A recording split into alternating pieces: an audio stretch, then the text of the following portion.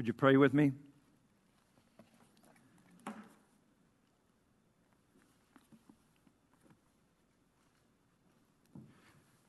God, we would refuse you nothing.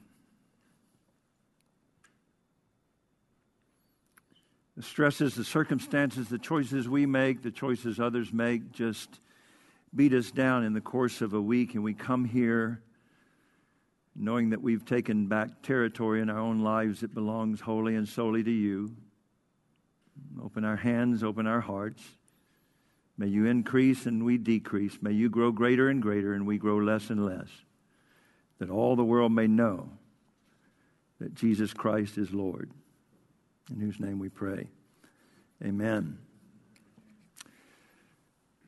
Singing those words in here is a lot harder than living those words out there. Living a devoted Christian life in an increasingly unchristian world is not easy. Sometimes I think I was more courageous as a believer at age 16 than I am at 61. There are so many times that I go home and I lay my head on a pillow and say, I failed you, God. I blew it today. I had opportunity to speak boldly to somebody and I just cowered. Now, there have been times in my life that I think I was more obnoxious than I was courageous. But in those times, I lay my head on the pillow and say, I blew it again because I did more damage to the testimony of your church than I did good. Living a devoted Christian life in an increasingly unchristian world is difficult. Every day when we wake from the evening and we peek out from under the covers, what we stare into when we leave the doors of our house is a kind of cultural or spiritual no man's land. Now, no man's land as we know it, as we show the picture of it, is most identified with that unoccupied, treacherous space that existed between the entrenched troops of World War I. In today's world, the spiritual battles for the souls of men are likewise fought in the no man's land, and that no man's land is known as contemporary or modern culture. And it doesn't really matter whether it's 2019 or whether it was the time of Corinth. Wherever you find yourself, the culture within which you find yourself, that's where God does battle for the souls of men. And He's called us out of service to self into devotion and service to Him, and then back into that world to reach that world. Becoming a Christian is not a get out of hell free card. It is an invitation to join God in the redemptive mission He has in the world until He promotes us to heaven. But that's what we got to live in. In World War I, that space was cluttered and littered with landmines and with obstacles and with barriers, and it's no less the case today. The cultural landscape that you find ourselves in, where we have to make moral decisions, where we don't find clear directives in Scriptures that require conscience and common sense and love and certain principles that the Scriptures teach. I mean, there are everyday dilemmas and decisions and details from a moral standpoint, and there's friendly fire and there's enemy fire. We live in a perpetual tension between our Christian faith and our Christian culture, in our contemporary culture. It's always been that way. It was for Jesus, it was for Paul, it was in Corinth, it was in Rome, it is in Atlanta, Georgia as well. How do we live fully devoted lives for Christ? Full of conviction, not compromise, in a world of blurred lines. How do we follow Him faithfully in a me first, my truth, multicultural world city? How are we to be in the world but not of the world? How do we make sure that we're in our culture but the culture doesn't get inside us? That's our daily dilemma and a divine opportunity for believers in every age. And that specifically is what Paul addresses at the last part of the 10th chapter of 1 Corinthians. It's actually the capsulizing of an entire portion that he's been dealing with in chapters 8 through 10. If you check out right now, I just want you to remember 4 words, because this kind of is where the whole sermon is eventually going. And that is what Paul begins the 14th verse with, and what he ends at the first verse of the 11th chapter: flee idolatry and follow Christ. If you don't hear anything else, you got the message. Flee idolatry and follow Christ. Let's do a quick rapid review of where you've been so far. Where was Corinth? Corinth is a Greek city. It's a Greek city on an isthmus. There's ought to be some kind of jokes about isthmus. I was afraid I was going to get into that. Merry Isthmus to you. That's probably what they said when they were in Corinth. But no, it was an isthmus between, I can't believe I said that. I'm not going to be able to think anything else. Now, it was on a portion of land that connected mainland Greece with the Peloponnesian, well, I was able to pronounce Peloponnesian, I'm proud of that, peninsula. It was a cultural and a commercial center. It had seaports on both sides and 2 different bodies of water. It was an over-sexualized, secular, multicultural city. Sound familiar? In fact, one source that I read said it was a renowned and voluptuous city where the vices of East and West met. It had a legalized and legitimized sex trade at the temple of Aphrodite with 1,000 prostitutes. We also know it kind of had its own architecture as well. Corinthian columns and all that. They kind of went away from the Doric and the Doric and the Ionic, and they created a better kind of column called the Corinthian column. Paul had spent 18 months there laboring as a tent maker with fellow laborers Aquila and Priscilla.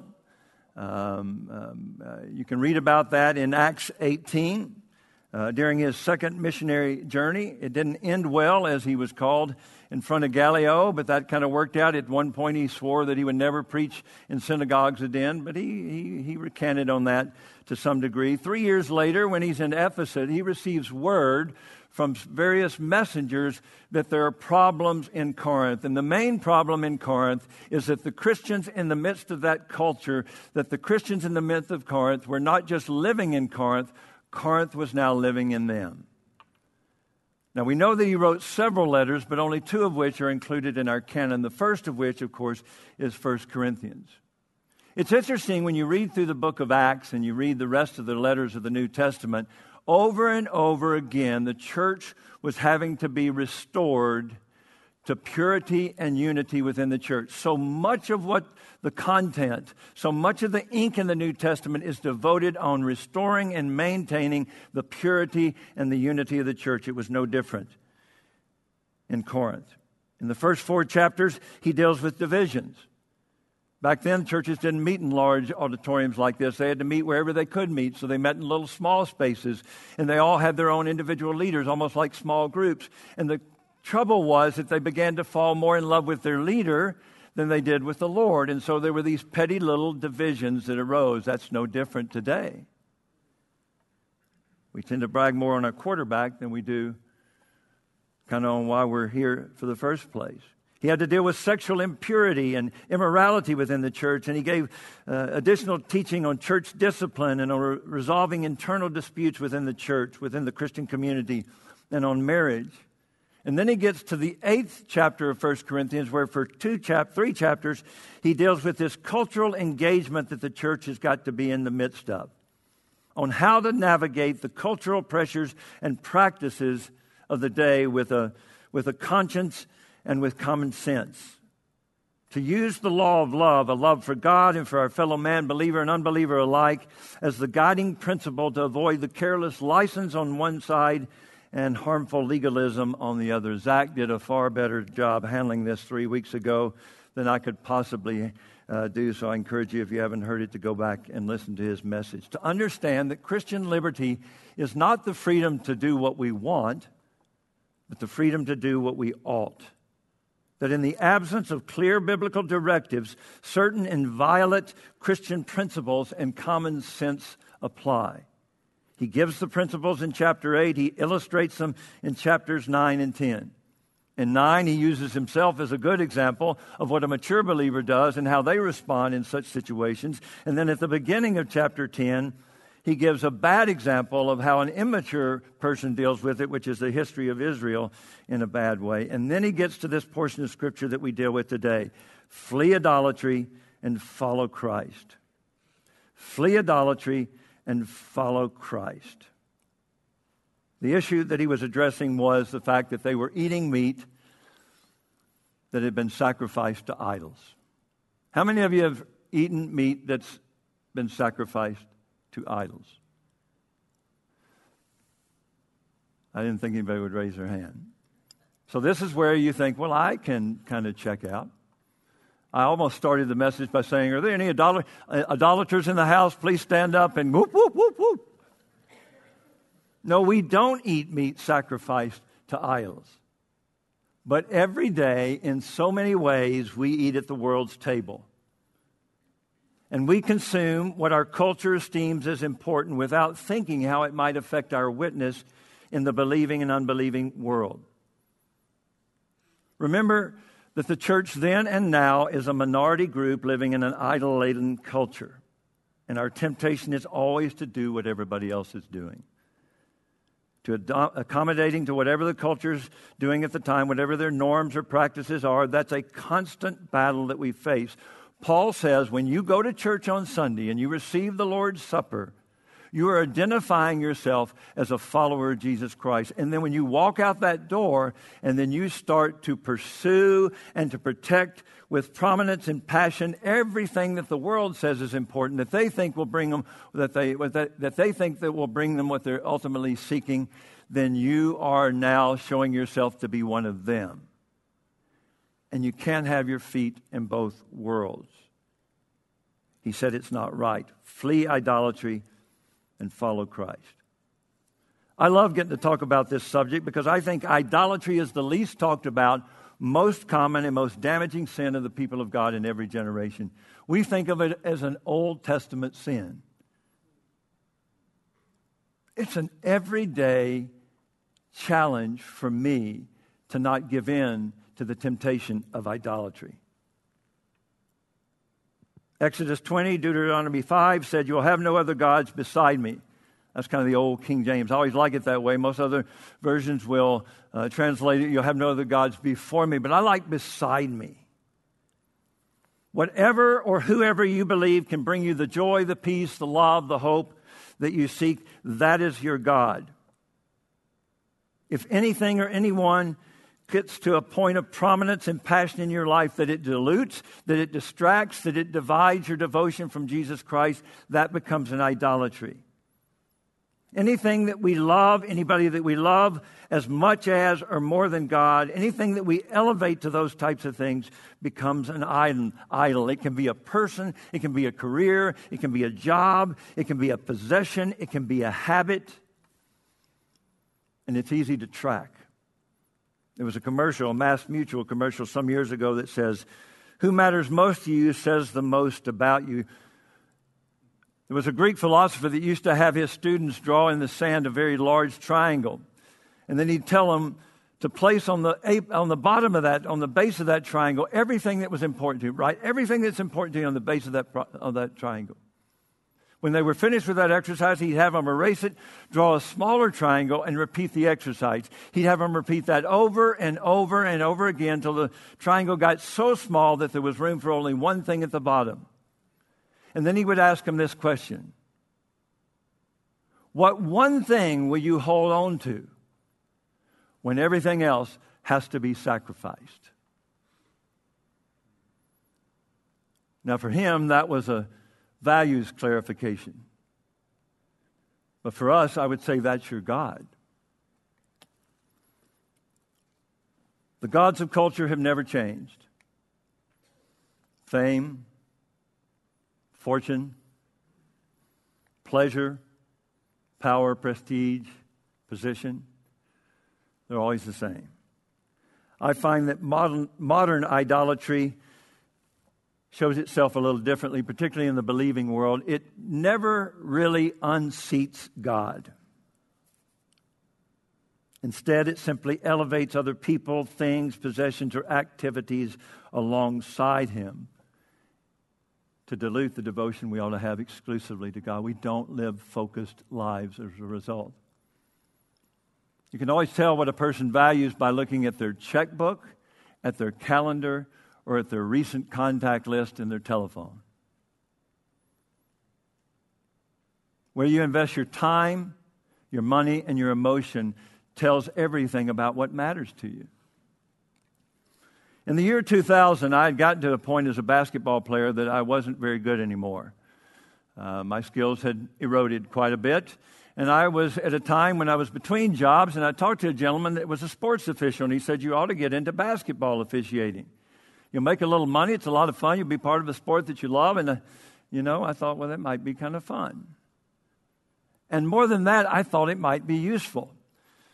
To know much about me, you got to know that I identify with what Paul said in Romans 15. My ambition has never been to preach Christ where he's known, so I will not be building on the foundation of other people.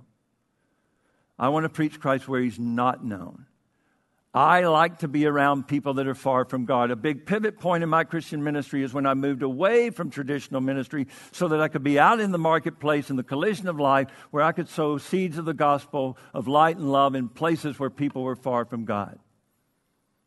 I saw the opportunity to get involved in sports officiating as not only a necessity to help me earn some cash, but I saw it as a possible ministry to be around men and women that were far from God. That's a noble task. But then it devolved to an obsession. 16 games on my schedule for the first season, refereeing 7th grade C girls basketball. Where I cared more about whether their bows were on right or if they had the right little thing over here. And it was hard. I tell you, it's sometimes easier to referee an NCAA basketball game, but men's basketball game than 7th grade B girls. So much of an obsession, it took so much time, so much of my identity was rooted in being a sports official and climbing the ladder. So much of my ego was involved in that, so much of my time and money. I was now making decisions to set aside ministry so that I could be on the court, that I realized one day it's become an idolatry. It was distracting me from being all that God had asked me to be and all that God had asked me to do.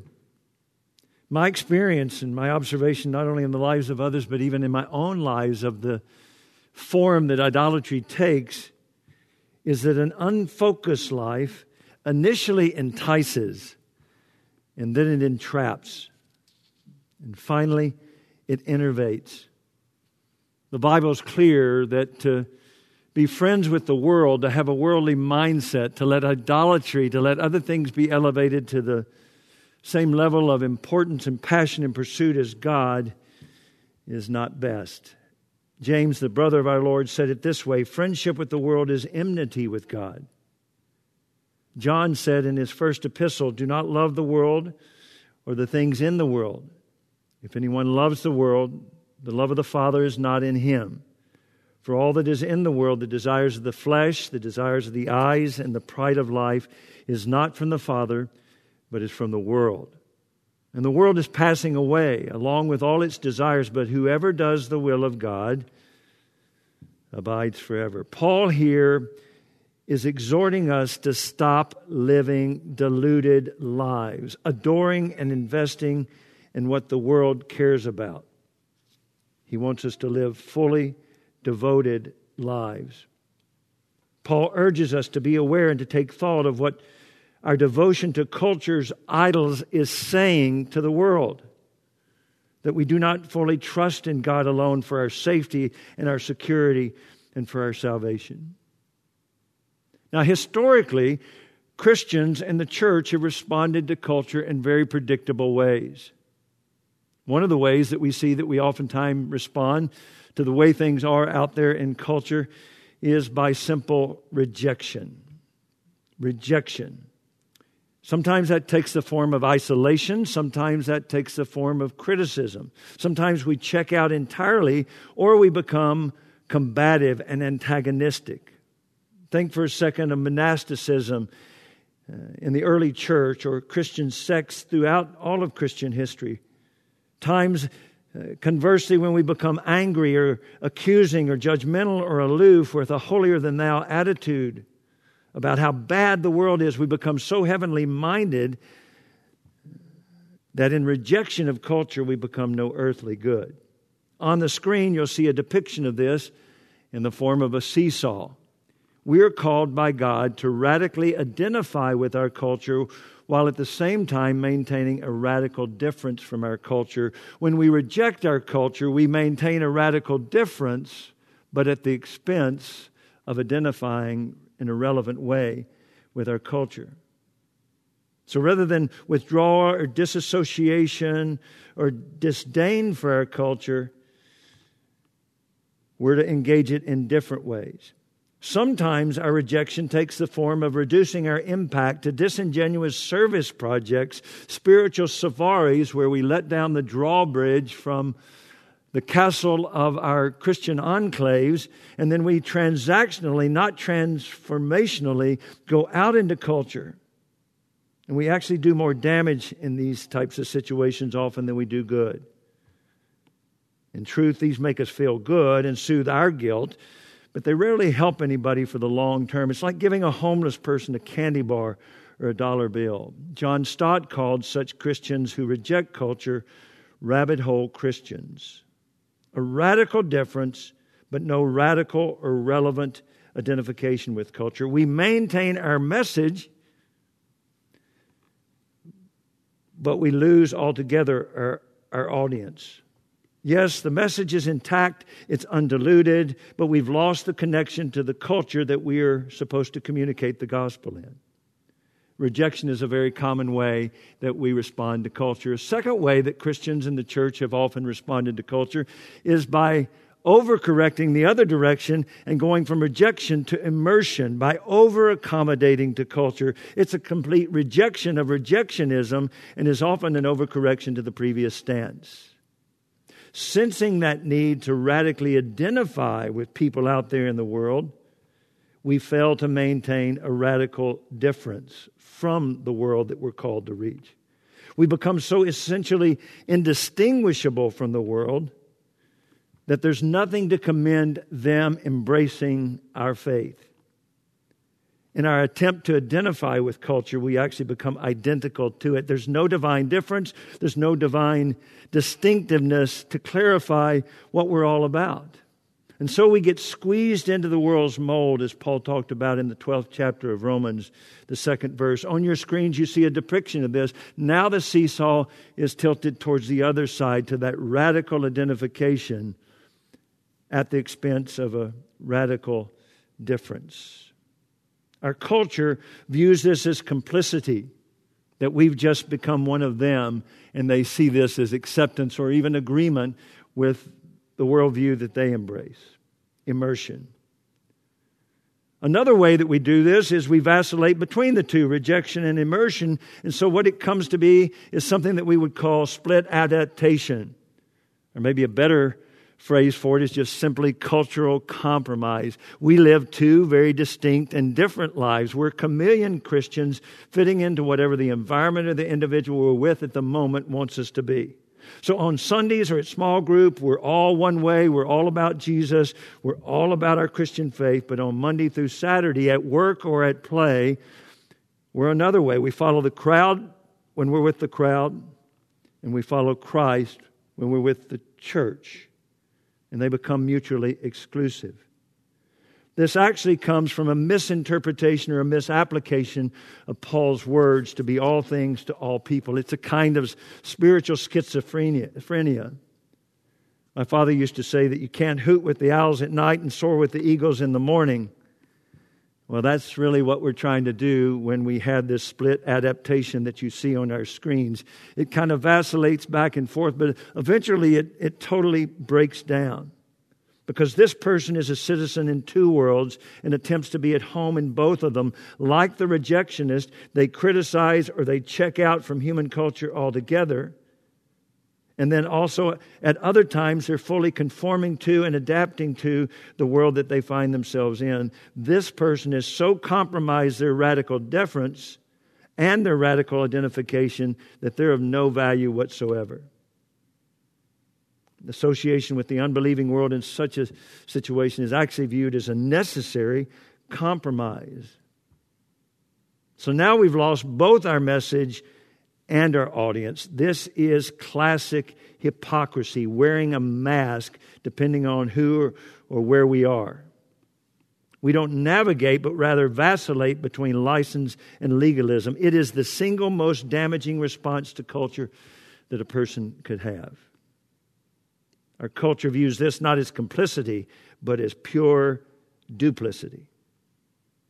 Then the ideal that we're to strive for is to have this radical difference from the world, while at the same time having a radical or relevant identification with the world.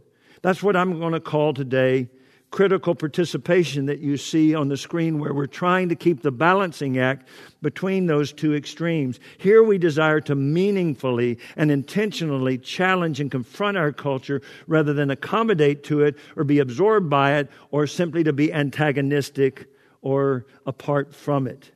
To maintain the integrity of the message and connection with those God has called us to reach in the power of the Holy Spirit, to be in the world but not of the world, to identify with non-believers without becoming identical to them, to live in culture but not have culture living in us, to be biblically faithful and culturally relevant. This was Christ's way. And that's why Paul said that we are to imitate Him as He imitates Christ.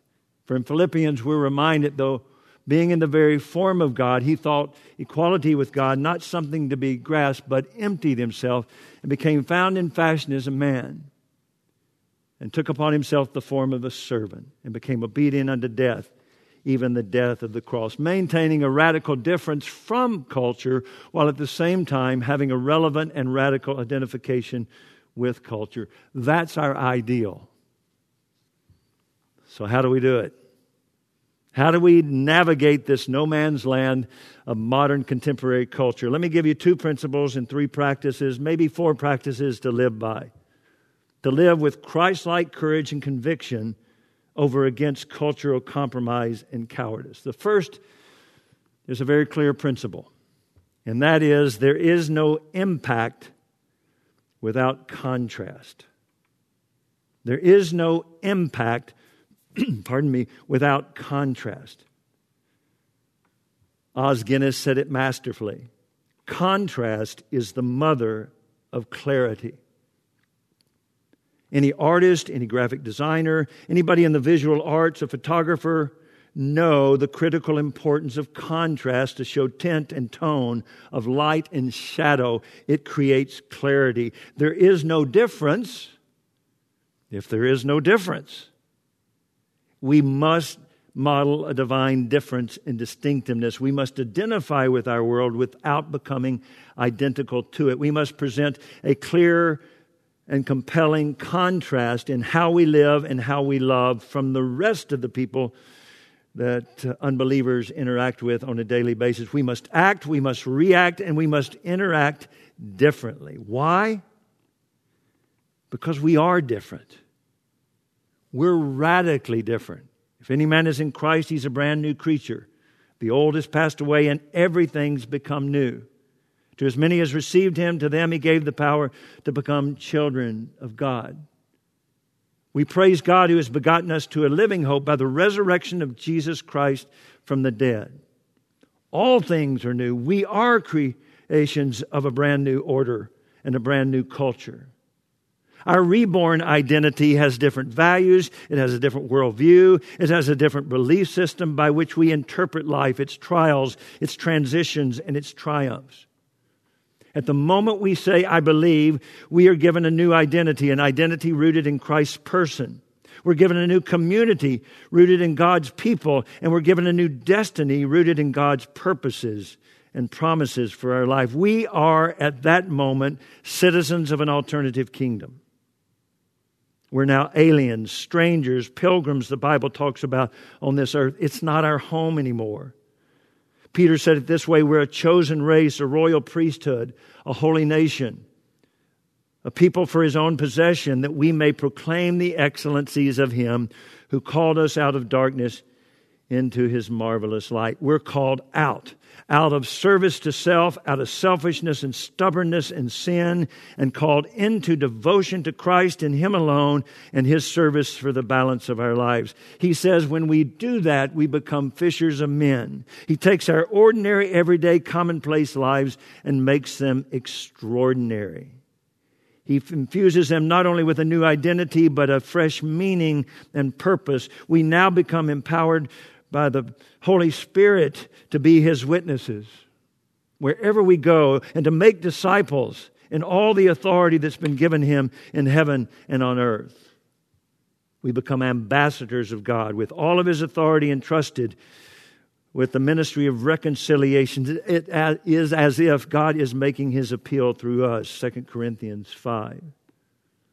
God has called us to demonstrate and to declare in our everyday lives, in all the roles and relationships of our life, that God is real and that God is relevant. That God has indeed revealed Himself and He's redeemed us, and that this reality is the highest and best reality that a human can know, with the power to rescue and transform anyone, anywhere, at any time. That's the gospel of Jesus Christ, of which we're not ashamed. True believers simply don't blend in well, because we were not reborn to blend in, but we were reborn to stand out. Christianity has been, is, and always will be a countercultural movement. Jesus was, the early church was, and the church in every age has been, and the church is today. So we're not to condemn the culture, and we're not to accommodate it. We're to confront it and challenge it appropriately. To portray a compelling contrast between inevitable darkness and despair, and to show them the eternal life, love, and light that a believer and follower of Jesus Christ knows and experiences on a daily basis. We must dare to be different, to live different, to love differently, because there is no impact without contrast. Follow Christ. Flee idolatry. A second principle to remember is not only is there no impact without contrast, there is no impact without contact. We've got to have contact. You cannot contact a world, you cannot impact, that is, a world for Christ without contact. We must have intentional and authentic interaction with the world if we're going to impact it in some way. That's interesting to note, because typically the pattern has been, after we come to Christ, we're told to stay away from all those people that you've been hanging around with, because they're going to pull you down. So typically, for a believer, 2 years after coming to faith, the average Christian has no significant relationships with non-believers. But in the Bible, separation never meant segregation. It certainly wasn't that way for Jesus. In the Bible, unbelievers are portrayed to us not as the enemy, but as victims of the enemy in need of God's rescue that we've experienced. Jesus said in the Sermon on the Mount that we're to be salt and light. Well, that's a pretty good illustration. If we're called to be salt and light, we need to understand that salt is not salt until it's out of its shaker, until it's out of its container and in contact with that for which it was meant. And light is only useful when it's in the presence of darkness. It's not meant to be hidden under a basket. I've always loved the fact that Jesus had the reputation of being a, quote, friend of sinners. You know, I wish if I were to have an epitaph on my tombstone, it would be great if that would be written on mine as well. That the religious community would criticize me as being a friend of sinners. That was His example, and that was His instruction to us to be and to do likewise. So let me give you several things that you can do to have contact so you can have impact, so that you can have contrast that leads to impact. First of all, build authentic relationships of integrity with unbelievers. Build authentic relationships of integrity with unbelievers. Now, I realize it's always easier to build a wall than it is to build a bridge, but we're in the bridge building business. Our calling, again, is out of the world and into relationship and service to Christ, the revealer of God and the Redeemer of mankind. It's interesting to note that most unbelievers are drawn first to Christians before they're drawn to Christ. So we've got to incarnate the gospel for them. The first gospel that most unbelievers will ever read is not the gospels of Matthew, Mark, Luke, or John. It's the gospel according to you and you. That's why in his second letter to the Corinthians, Paul said, "We show that you're a letter from Christ delivered to us, written not with ink, but with the Spirit of the living God, not on tablets of stone, but on tablets of the human heart." Build authentic relationships of integrity with unbelievers. A second practice. How do you do it hard? Just find something that you're already passionate about that might be a common interest with people that are far from God, and go do it with them. That can be a book club, that can be a quilting club, that can be a sports team, that can be an HOA meeting, that can be just coaching your kids' soccer team. Find something you love to do and intend to do it regularly with unbelievers. So first, build an authentic relationship of integrity with unbelievers. 2, find something that you love to do and do it regularly with unbelievers. I wonder what would happen if maybe we did one less Christian intentional activity and chose instead on that same night or day to be with unbelievers on a regular basis, what impact we as a church could have. Build authentic relationships of integrity with unbelievers. Find something you love to do and do it with unbelievers. And then third, share a verbal witness in the power of the Holy Spirit. Yes, I understand more than most as an introvert that we're not all gifted evangelists, but we are all called and empowered to witness. Acts 1:8, to simply testify of what we've experienced, what we've seen, and what we've experienced. And while it's important to share before them a compelling example, at some point, sooner or later, you got to say something. Romans 10. How will they believe in whom they've not heard? And how will they hear unless somebody tells them? And if you want to know how better to do that, Dr. James Saxon offers many classes here at Apostles to help you figure out and understand how best to engage people in intentional spiritual conversations. How thankful I am in my life that somebody built a relationship with me when I was an unbeliever and was willing to interrupt the trajectory of my life by simply speaking up. That they shared a verbal witness in the power of the Holy Spirit. Build an authentic relationship of integrity with unbelievers. Find something you love to do and do it with unbelievers. At some point when the moment is right, when God leads you to do it with courage and convictions, share a simple witness to what God has done in your life. Simply recommend your faith to them. We recommend everything from doctors to toothpaste. Why can't we feel as comfortable just recommending something that will change a person's entire eternity? And the last thing I would recommend to you is that in all things, let love be your guide. That's what Paul talks about in this passage. All things are lawful, but not all things are helpful. All things are lawful, but not all things build up. Let no one seek his own good, but the good of his neighbor. And so, whether you eat or drink or whatever you do, do all to the glory of God. Give no offense to Jews or to Greeks or to the church of God. And as I try to please everybody in everything I do, not seeking my own advantage, but that many, that they may be saved. 5 times in these 3 chapters that deal with cultural engagement, the principle of considerateness for the weaker or immature believer or unbeliever finds expression.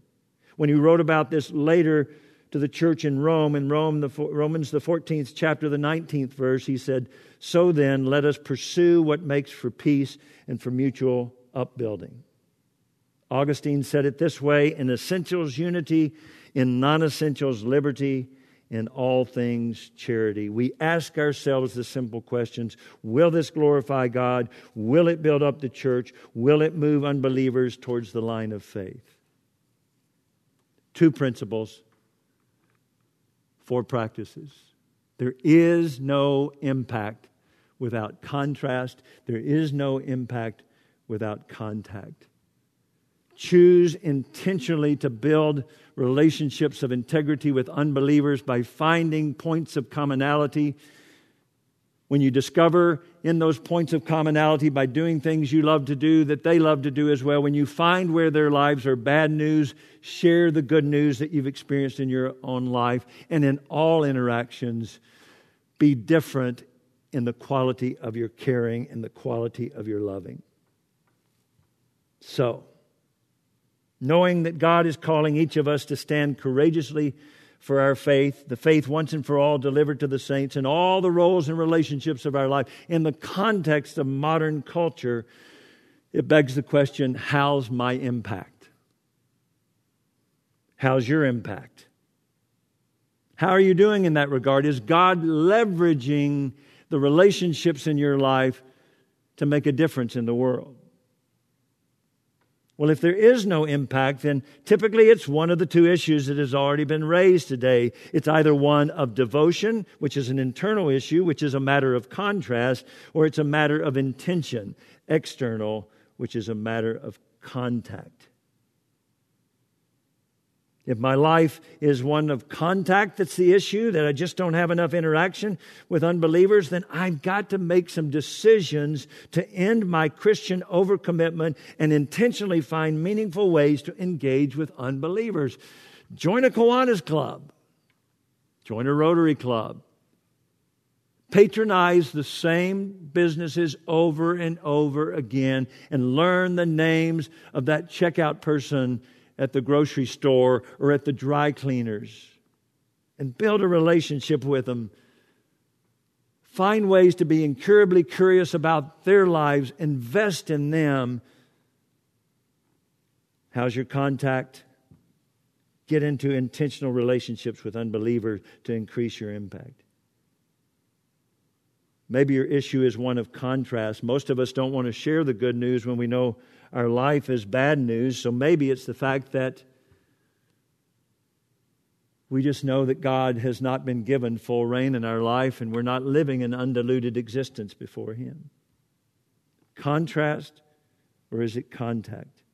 I have to confess to you that I was appalled and ashamed and embarrassed that at the last Life Imprint dinner here at Apostles, that I could not think of a single unbeliever that I had built a strong enough relationship with that I could invite them to that dinner. I had been here almost 7 months, and I had not gotten intentional enough about engaging with unbelievers at a fitness club or wherever it happens to be, that I didn't have a single person that I could invite to Life Imprint dinner. That can't happen again. And I pray God will make me accountable to that. What is your contact? What is your contrast? If you're here today and you feel the conviction of the Holy Spirit that's saying, I'm living a deluded life, I'm living a disassociated life, then this is an opportunity for you simply to say to God, from this point forward, I'm all in. To being the person you called me to be, to letting the Holy Spirit recreate me from the inside out, to duplicate the character of conduct of Christ in me. But at the same time, I'm going to become intentional in a way that I've never been so before to engage the lives of people that are far from God around me so that I can be the agent of your change in their life. Let's pray.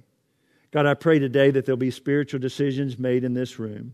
That even as I make a commitment to be intentional about spending time outside of the walls of the church or my office building, to be in regular contact with non-believers, to go deep with them, to build an authentic relationship of integrity built on love and on commonality, that you will use me in that sphere of influence to be your agent of reconciliation. I pray, God, that each of us would make that same decision. And God, I know that there is that reticence to share our lives with others when we know that we're not living appropriately. If there's anyone in this room today that realizes that they've not let you have full reign, that they've elevated other things to equal status or even above you in passion or pursuit, that this would be an opportunity to right-size their lives, to put you back in control and put everything subsumed under your lordship. God, help us to do that, is my prayer in Jesus' name. Amen.